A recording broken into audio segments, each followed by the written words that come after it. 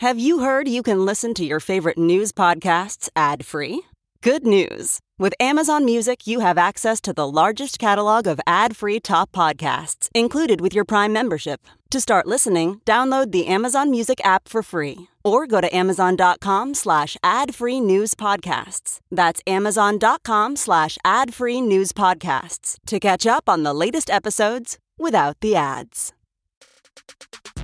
Today we're going to talk about Fox News and Republicans' coordinated effort to stop their own supporters from getting a life-saving vaccine and what the consequences from that are already looking like. I interview Secretary of Energy Jennifer Granholm about the likelihood of the American Jobs Plan passing, whether McConnell's bad faith behavior is pushing the White House away from seeking bipartisanship, and whether the bill does enough to combat climate change in the wake of record heat. And I chat with longtime Capitol Hill veteran Stuart Perlmutter about Virginia's Republican candidate for governor getting caught giving his real views on abortion. I'm Brian Tyler Cohen, and you're listening to No Lie.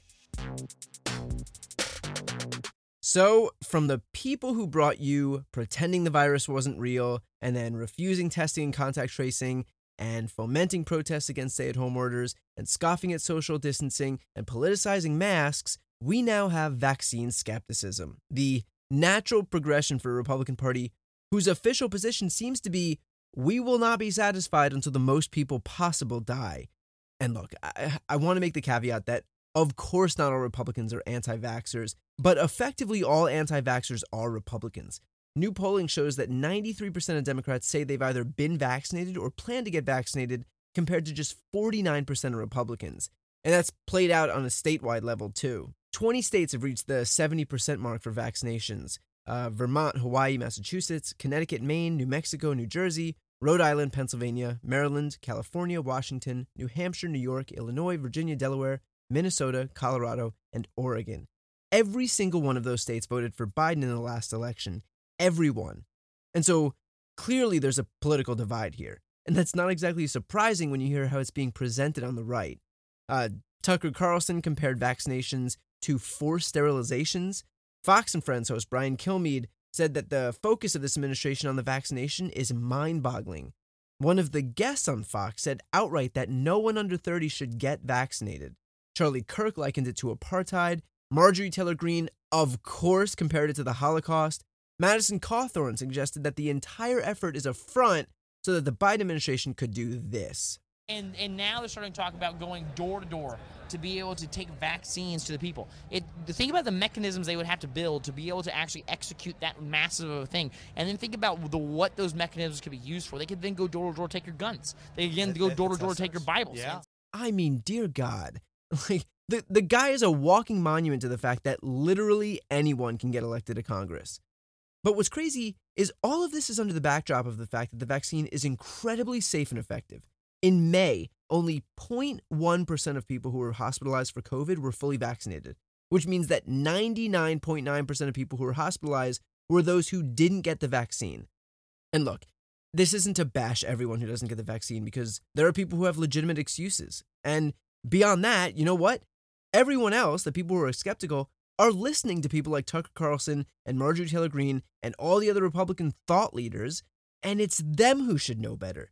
It's them, the people with platforms, who should have at least a shred of integrity and should be able to say, oh, virtually every single person still ending up hospitalized from COVID is unvaccinated. I wonder if there's a correlation there. Like, it didn't have to be this way either. All Republicans had to do was talk up Trump's efforts to get a vaccine out there.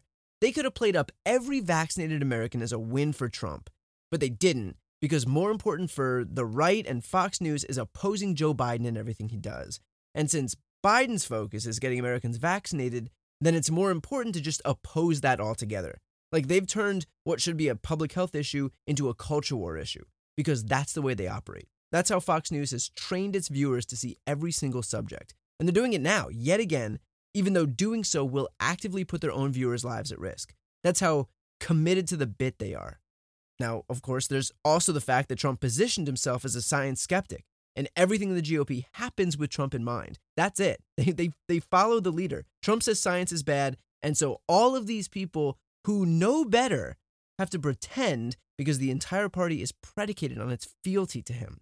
Like, I know people call it a cult of personality, but it's literally a cult of personality. Like, basically, this is where the Republican Party planted its flag.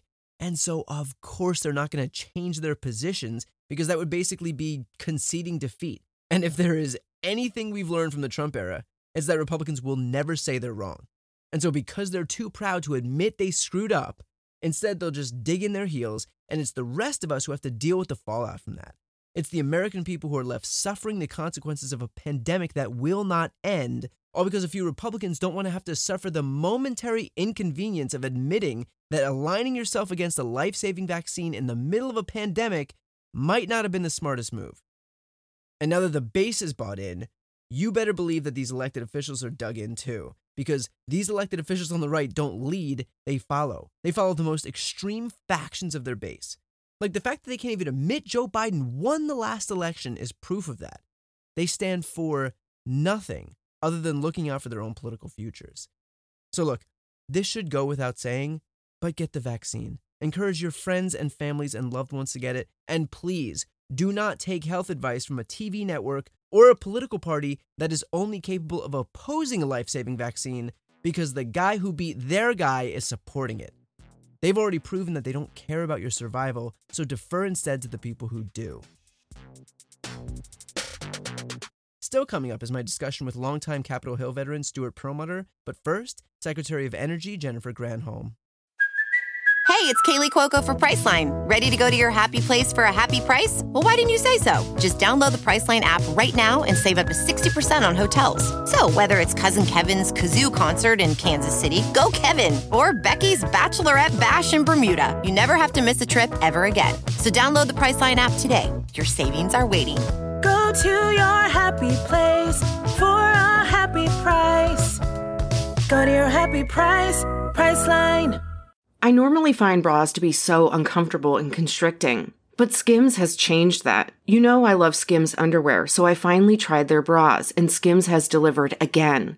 Skims bras are worth the hype for the amazing shape and support they give, but what I wasn't expecting was how comfortable they are too. I've tried so many bras in the past, and the main issue that I have is that they weren't supportive enough, to the point where they felt slouchy. I love my Skims wireless form bra because it's so comfortable and supportive. The older I get, the more I care about actually being comfortable in what I wear every day. And with my wireless form bra, I no longer have to sacrifice my comfort for the support I need. Shop Skims bras at skims.com, now available in 62 sizes, 30A to 46H. Plus, get free shipping on all orders over $75. If you haven't yet, be sure to let them know we sent you. After you place your order, select podcast in the survey and select our show in the drop-down menu that follows. Today we've got the Secretary of Energy, Jennifer Granholm. Thanks for coming on. You bet. Happy to be here. So we've got this two-track infrastructure process happening. You know, the bipartisan deal is struck. Democrats reiterate that the reconciliation package is moving in tandem. Republicans have a collective fainting spell that the thing Democrats said they were going to do from the start is still what Democrats are doing. So what's the state of negotiations for the American Jobs Plan right now? Well, clearly they're on break right now as we speak. But they're coming back, and it's, in fact, I think I want to say encouraging. There is some hope and a lot of support for the bipartisan infrastructure plan from both sides of the aisle, and there is support, strong support among the progressive community and the Democrats for a reconciliation bill that takes us the rest of the way to get the president's full American Jobs Plan, or what we're calling the Build Back Better plan through. So I am now, granted, I am an optimist and I am new to DC, so it hasn't crushed my soul yet, but I am excited about the fact that there seems to be momentum toward investing in our country finally. So the presence of the reconciliation package hasn't been, a poison pill, hasn't killed the prospect of the bipartisan package thus far. Well, we had a little hiccup on the right and the left, which tells you that, maybe it's going to happen because there were some that weren't happy on either side. But I do think that there's been a lot of work to try to keep everybody at the table. And so while it's not going to, and who knows, it may have a bigger margin than even what some are predicting, but it's going to be close. I do think it's going to pass, though, because I do think that, the polls that we've seen recently, just on Republicans, independents, and of course, Democrats, people support this investment in the bones of our country. And I think people will, those who don't vote for it, will, I think, have to answer to that back home. Well, there's this fear that there's going to be too much deference paid to Republicans, even though Democrats have the majority. So are progressives going to have to concede any top agenda items in the American Jobs Plan? Yeah, we are absolutely committed to all parts of the president's Build Back Better agenda. And particularly, can I just say, as the Secretary of Energy, the parts that take on climate change. So that bipartisan infrastructure framework includes a down payment, if you will, on investments that are needed to take on climate change. For example, record investments to get clean energy on the transmission grid, to expand the capacity of the grid, and in building out those 500,000 electric vehicle charging stations. But we have to do more. And so the administration staked out its commitment to do that, to fighting for additional climate elements in the second piece, the reconciliation piece, which would be to add, which is very exciting. It's the long pole in the tent, is the clean energy standard, including clean energy tax credits on a variety, not just wind and solar, but on other things as well, including the manufacturing of clean energy products inside the United States. So, and a civilian conservation corps, which is very cool to be able to get a whole next generation of people who are in the fight to ensure that we save our planet. Now, I have a bunch of questions on climate change. I do want to stick with the American Jobs Plan just for one quick sec, and that is to ask, if Republicans do bail at the last minute on the bipartisan package, are Democrats prepared to pass everything in the American Jobs Plan through reconciliation? I'm not going to bite on the question, not even going to bite. The Republicans, they're not going to bail on it. The Democrats are not going to bail on it. We are working. I mean, I just got off the phone with another member of Congress. I've got another 2 lined up after. We are working to make sure everybody stays. So I think we're going to get it through. We're not going to assume the Republicans are going to bail. All right. We'll see how long that optimism lasts out there. Right. Don't crush me now. Yeah. McConnell had come out against linking the Democrat-only bill with the bipartisan bill, even though he knew for weeks that they were advancing in tandem. Does that kind of bad faith behavior push the White House away from seeking bipartisanship? You know what? The president has said all along he wants to get this agenda passed on these 2 tracks, which is the bipartisan effort and then the parallel effort through the majority vote reconciliation process. That's not going to be a surprise to anyone. It's not going to be a surprise to anyone on the Republican side. We got this group of 21 senators. Now we have 11 Republicans and 10 Democrats who are working to, take this framework and turn it into legislative language right now. And the president really believes that it's, the bipartisan effort to address these big challenges is super important. It's important here in America, but I would say it's important. And I say this because I talk to a lot of my counterparts in other countries who went through the past 4 years and are like, it was America was so absent in this area of climate change. And now that we're back and they feel like, my God, this is so fantastic. It's fantastic for climate change. It's also fantastic in this argument about whether we're going to support democracy or autocracy. And democracies have to work. And that means you have to get something through Congress in a bipartisan way. And so it's, we're hopeful for many reasons that we're going to have a component of this that is bipartisan, and it looks like we are. Okay, so let's talk about climate change here. We are seeing record temperatures all across the Pacific Northwest and Oregon, Washington, even Canada. I think Canada went from 113-degree record one day. The very next day they had 116. The following day after that, they had 121 degrees. So, breaking the record by 8 degrees Fahrenheit. Does the American Jobs Plan go far enough to combat climate change? Well, clearly first of all, these record weather events, and that includes Texas from a couple of months ago, right? Yeah. Should be like a flashing red light that our hair should be on fire that this is an emergency. When the president says that he wants to get to 100% clean electricity by 2035, that's just a massive statement. It's hard. It's going to be hard to get there. It's going to be hard to get to net zero carbon emissions by 2050. These are what we call big, hairy, audacious goals. And so what does he put on the table to be able to get there is this clean energy standard is a huge step in that direction. If we can get a federal clean energy standard, that will go a long way toward reducing, obviously, our responsibility as a country. And now we've got to do the same thing by persuading other countries to do the same. I know everybody talks about how China's building coal plants, et cetera. So we've got to use our allies and a whole wraparound strategy on other countries as well. But we've got to do our part. We've got to stand up and be the example. And that's why, as I say, this clean energy standard that's in the American Jobs Plan or in the Build Back Better plan is really the key, the foundational piece of how we're going to get there. I know there's, a lot to prepare us to combat or deal with the worst impacts of climate change, but what specific climate provisions are actually included to reduce emissions so that we're not only reacting? Yeah. So number one, you got to set out the goal, right? So the net zero carbon emissions is the goal. And the Paris, in the Intergovernmental Panel on Climate Change at Paris,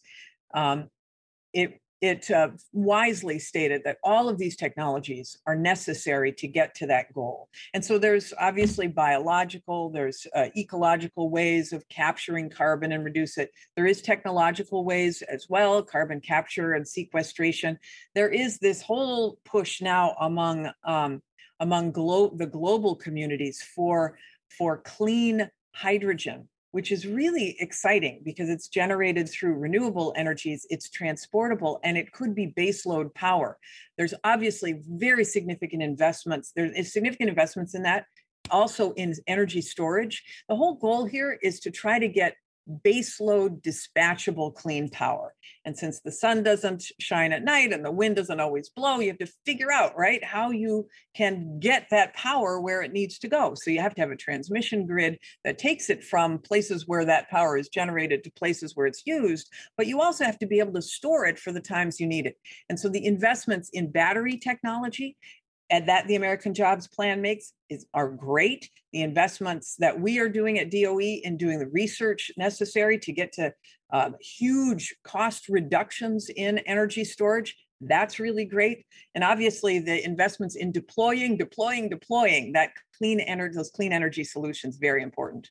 Now, how would you, for people who don't know, describe carbon capture, and is it ready to be, deployed at some type of a mass scale in the US to actually have some impact? Yeah. So for folks who may not be aware of what it is, so you want to remove CO2, carbon, right? Greenhouse gas emissions from the atmosphere. And if you can capture it before it gets out at a power plant or at an industrial site, you take it and you put it underground in geologic caverns that will never see the light of day. That means you can actually generate power, but you can do it in a way that doesn't release CO2 emissions. Now, the question that you asked is that technology ready? It's ready, but it is still expensive. So for some technologies, so for some fossil fuel generation like coal, it's more challenging because the economics don't often mesh. It's difficult to pencil it in and make a profit, if you will, when you're burning coal and attaching this technology. However, there have been advances in carbon capture that does bring the cost down so that you might be able to see it happening on natural gas, for example. But natural gas has other problems, which includes methane emissions, which is an even more potent greenhouse gas emission. So what's the Biden administration doing on that? The Biden administration is taking really aggressive steps to regulate methane emissions. The Trump administration basically let it go. The Biden administration came in and said, no, we're going to regulate it. You have to make sure that that the pipes don't leak, that you're not seeing flaring, as they say, so that stuff is being released. And by the way, there's a whole bunch of other methane emitters that are out there, like oil and gas wells that are abandoned, that the American Jobs Plan is going to to cap. So greenhouse gas emissions overall, whether it's carbon or methane, this plan tackles, and the technology, if you take it to scale, will pencil out in some places, but not in all. Now, will there be any plans to link Texas's power grid to the rest of the nation's, after, like you mentioned before, after it's become clear that the state isn't prepared for the challenges posed by the changing climate? Yeah, it's a really great question, and as your question begs the explanation, which is for your viewers, Texas often has an ethos of being independent, right? And so their power grid, it's called ERCOT, is not connected. Their transmission lines are not connected to anywhere else in the country except for a very small portion of Texas. And that's the way they like it. The problem is that when they're in trouble, that means because they're not connected, we can't send power to them when they need it, nor can they, and they're the number 2 state in the country for solar power, for example. They can't send that solar power out. If they wanted to even make a profit off it and sell it out, they can't do that. So we said, let's connect. We're happy to extend a hand of friendship, a transmission grid connection, if you would accept it. They haven't taken us up on it yet, but I will say this, that they did just decide last week that they were going to invest the amount that was necessary to weatherize their grid. They were told a decade ago that they needed to weatherize their grid, and they didn't do it.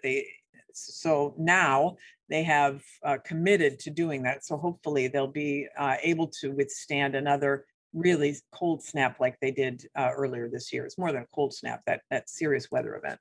Yeah. Now, there are currently 41,000 electric vehicle charging stations in the U.S. A major concern for people who want to buy EVs is that they'll get stranded, right? A component of the American Jobs Plan is electric vehicle charging stations, but can you quantify that for me? Like, what will this mean in terms of the actual number of charging stations for drivers who are considering or already own electric vehicles? Yeah, the Biden plan is a great question, really important if we want to really escalate the uptake in electric vehicles, so people we don't have range anxiety. So the Biden plan is to install 500,000 electric vehicle charging stations in areas in the country where there are gaps. And so a lot of the gaps include where they're along the freeways, for example, where it's long distances to be able to charge, or it might include areas where there's not a huge EV penetration yet, electric vehicle penetration, maybe in poorer areas where people aren't buying electric vehicles yet. And so it's a chicken and egg question, right? You're not going to buy an electric vehicle if there's no place to charge it. And you want to make sure that you put charging stations in places that have electric vehicles. So what we want to do is to say that the federal government is going to buy down the risk of that. And we're going to help to subsidize the installation of charging stations, even in areas where you don't have a huge volume yet. Very, if you build it, they will come energy happening here. Right. I think that's true. Okay. So last question here, and that is, what specific jobs would be either created or facilitated with the American Jobs Plan? And how are those going to be marketed to blue collar workers who work in fossil fuel related industries, for example, whose jobs are on the chopping block? Because so often those are the people, who Republicans will exploit in fear mongering against moving toward renewable energy. It's a really great question because, first of all, it's going to create millions of jobs. Why? Because the energy sector is so diverse. So, for example, people who are mining for coal, they could also be mining for geothermal, which is the heat beneath your feet that could be pulled up, which, by the way, is clean, dispatchable, reliable power. We got to do more of that. And so this creates all kinds of jobs for all kinds of people in all pockets of the country. And these are good paying union jobs in many places. It's what's really exciting about it is that there was a report that was done out of Georgetown that analyzed the jobs that would be created. 90% of these jobs in the clean energy sector are jobs that require a high school degree with maybe just a bit of training. You don't have to have a 4-year college degree. And so it includes people who are going to build wind turbines or solar panels, people who will be installing the technologies, people who will be maintaining and ensuring that the technologies are working, people who will be doing upgrades to buildings to make sure that the buildings are energy efficient. That's a lot of, building trades, carpenters, people who move earth, pipeline layers. If in those fossil fuel communities, the technologies associated with removing CO2, like carbon capture, that's big technology that has to be installed. You have to build pipes to take it deep into the earth, the CO2.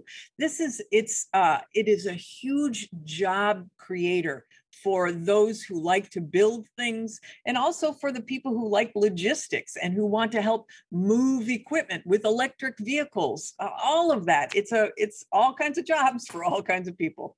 Yeah, well, that's great. And, you have a lot of people here pushing to help make it happen. So, more power to you. With that said, Secretary Granholm, thank you so much for taking the time. I appreciate it. You bet. Glad to be on. Thanks so much.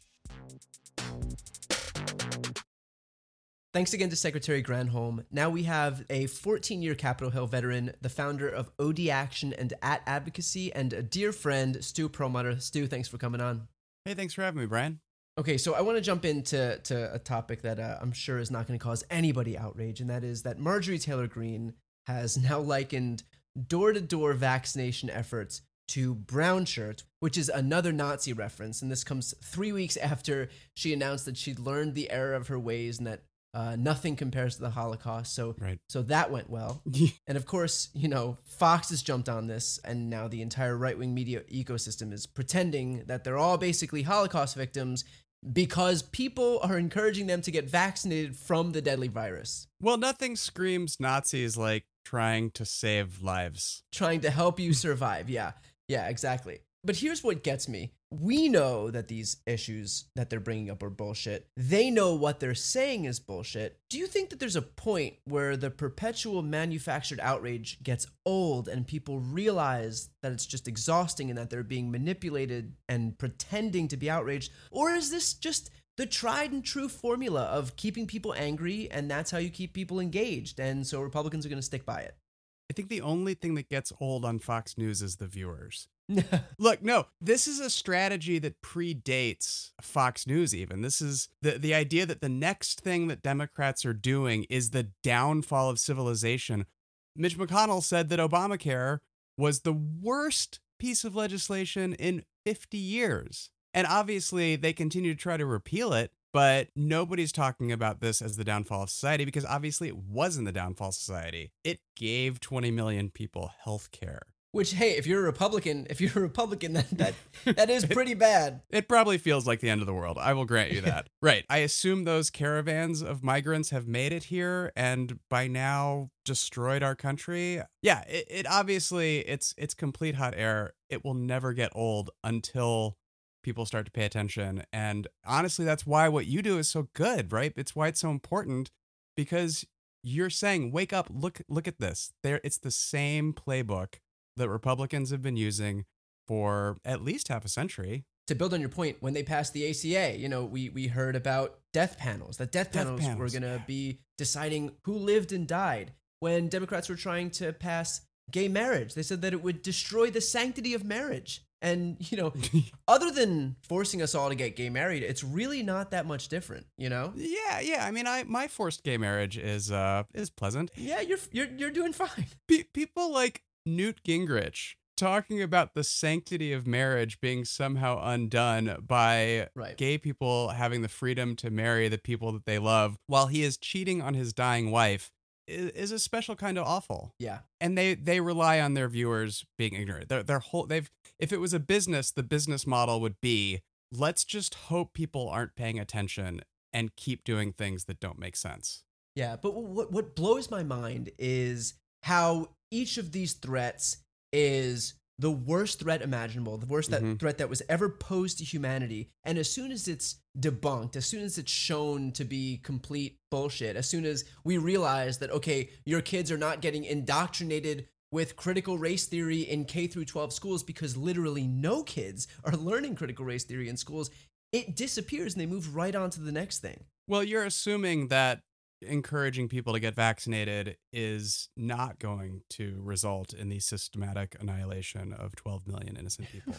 Right. I mean, just the fact that now the biggest threat facing humanity is the prospect of vaccinating people against a virus that has already killed 600,000 Americans. That's what they've landed on to rile people up, to scare people. The vaccine to protect you, even in the face of 600,000 deaths. Yeah, and 4 million worldwide. And let's not forget here that it's not just rhetoric to stop Democrats' agenda. It is actually literally killing people. They are actually killing people with these lies that they know. I mean, Donald Trump, he just said last week, if you say things enough over and over again, people will eventually start to believe that it's true. If Marjorie Taylor Greene was looking for something to compare to Nazism, might I suggest that quote right there? That would probably be a more apt comparison. Probably closer than life-saving vaccination. Vaccines. Yeah, I would think so. But it has real-world consequences, and until people start to say, let's see how that pans out, and maybe we'll judge people's credibility by how their predictions have fared next time, they're just going to keep doing it. So I want to use this to segue into the next topic here. And that is Virginia's Republican gubernatorial candidate, Glenn Youngkin, had told donors that he's basically hiding his real position on abortion. He said this, he said, quote, "When I'm governor, we can go on offense, but as a campaign topic, sadly, that won't win my independent votes that I have to get." I guess my question for you would be, will this have any impact? I mean, look, Terry McAuliffe is an incredibly popular former governor, and he doesn't need that kind of an unforced error to take back a governor's mansion. I look at it more as a symptom than something that will have impact. And it's a symptom of something, to be quite honest, that Democrats have been doing for a really long time, which is calculating our positions based on what we think the public wants to hear instead of standing up, fighting for the things that we know to be right and helpful in people's lives. The fact that Democrats increasingly have stopped doing that you're seeing an end to those kind of calculations, especially in southern states, where you see people like Jamie Harrison and both Georgia senators who came out and said, the progressive vision of the future is what the people need. You weren't seeing that only a few years ago. In Kentucky, you weren't seeing that last year with Amy McGrath. You were seeing calculation. What do the people want to see? What do the people want to hear? And nobody is fighting for progressive values. Charles Booker's not doing that. Charles Booker's saying, here's how we can help. I want to help the people. And the trend right now is what we're seeing more and more, Democrats saying, you may not want to hear this, but this is the truth. And people listen and they're moved by it. And Republicans are the ones playing defense, saying, my abortion position, my party's abortion position is really unpopular. Maybe I shouldn't talk about that. I mean, it's a great point. When you have to hide your position because it's not palatable enough for people to actually vote for you, if you were to be honest, what does that say about your position? And you know, harkening back to your point about Amy McGrath, if voters want a Republican, if they want somebody espousing Republican positions, they're going to vote for a Republican. Exactly. You don't need to be a Republican light in hopes of, you know, it's not going to fire up any voters. It's not going to get your base excited to vote for you. And so much of what we saw in this last election was enthusiasm. It's getting people off their asses to go vote and giving them a reason to do that. And the reason is not going to be, well, I'm basically the same thing as the Republican candidate in all of my positions, but I have a D next to my name, and so maybe, you know, I'll concede one or two positions. It's a bad strategy that has been tried over and over and over again. Right. It makes Democrats complacent because we're not excited to vote for that. It doesn't win over Republicans because, like you said, they've got a Republican to vote for. They don't need to vote for somebody who's pretending to be a Republican. And if you look at the wave of 2018, the reason that we won in such huge numbers is because Democrats stopped trying to pretend to be anything that we weren't. We talked about healthcare. We talked about race. We talked about lifting up the people who were the most vulnerable in society and stopping corporations from trampling on people's lives. The electorate responded to that. It also confirms the Republican position as the default position, as the correct position. When you have, the Amy McGrath of the Democratic Party saying that she stands for a lot of these things that Republican stands for, it's a permission structure for Republicans to basically say, see, if even the Democrats are espousing this is the starting point. This is what's correct. It's them who's running away from their agenda and toward ours. It gives them that benefit, that talking point. This is all a messaging war in the end. That's right. And I don't mean to slam Amy McGrath too much, because she's also a victim of that, right? Because in Kentucky, for a decade or more, people were doing that. People were saying, well, we can't be too progressive. We can't say that this is what we really think. And as a result, if she were to come out and say, I want a $15 minimum wage, I don't think Kavanaugh should be on the Supreme Court because he's been credibly accused of sexual assault, she would have been a voice in the wilderness in a lot of these communities. It would have looked like an outside the mainstream opinion because nobody else had been talking about it. Somebody like Charles Booker comes along, top of the ticket, talking about our values, speaking the truth about the environment, about race, about economics and people's lives. Whatever happens in his race, and I think he's got a very good chance, the next person who comes along won't be the first time voters are hearing about this.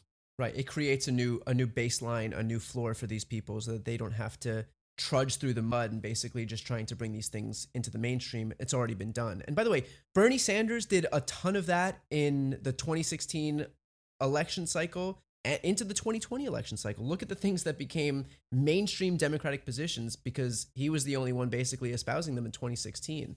You're right. I mean, a lot of things the needle has moved in positive ways on a lot of issues. Bernie gets a lot of credit for that. A lot of outspoken progressive leaders get credit for that. But you think about things like legalizing marijuana and prison reform and things that are overwhelmingly popular now because we finally had the guts to say that it was the right thing to do. Right. And by the way, every single one of these positions, from income inequality to women's reproductive rights to climate change to a $15 minimum wage, every single one of them is popular. It's popular in red states. It's popular in blue states. There's a reason that Florida passed a $15 minimum wage by a higher margin than what was it, a 14-point margin higher than the Democrat than Joe Biden got in the state. Yeah. So these positions are popular.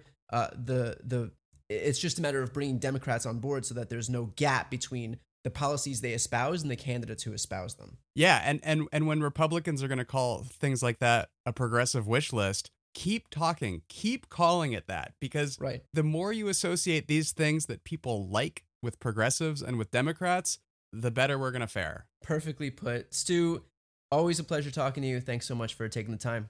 Thanks for having me, Brian. Thanks again to Stu. Quick update on the Don't Be a Mitch Fund. We've broken $385,000 and are so close to $400K. I know things slow down in the summer, but if we're able to put in the work now, when it is slow, we will reap the rewards down the line. It worked in Georgia. It can work everywhere else.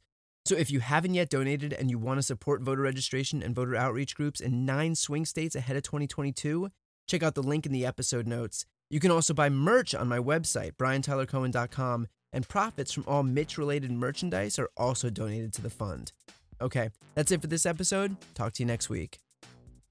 You've been listening to No Lie with Brian Tyler Cohen, produced by Sam Graber, music by Wellesley, interviews captured and edited for YouTube and Facebook by Nicholas Nicotera, and recorded in Los Angeles, California.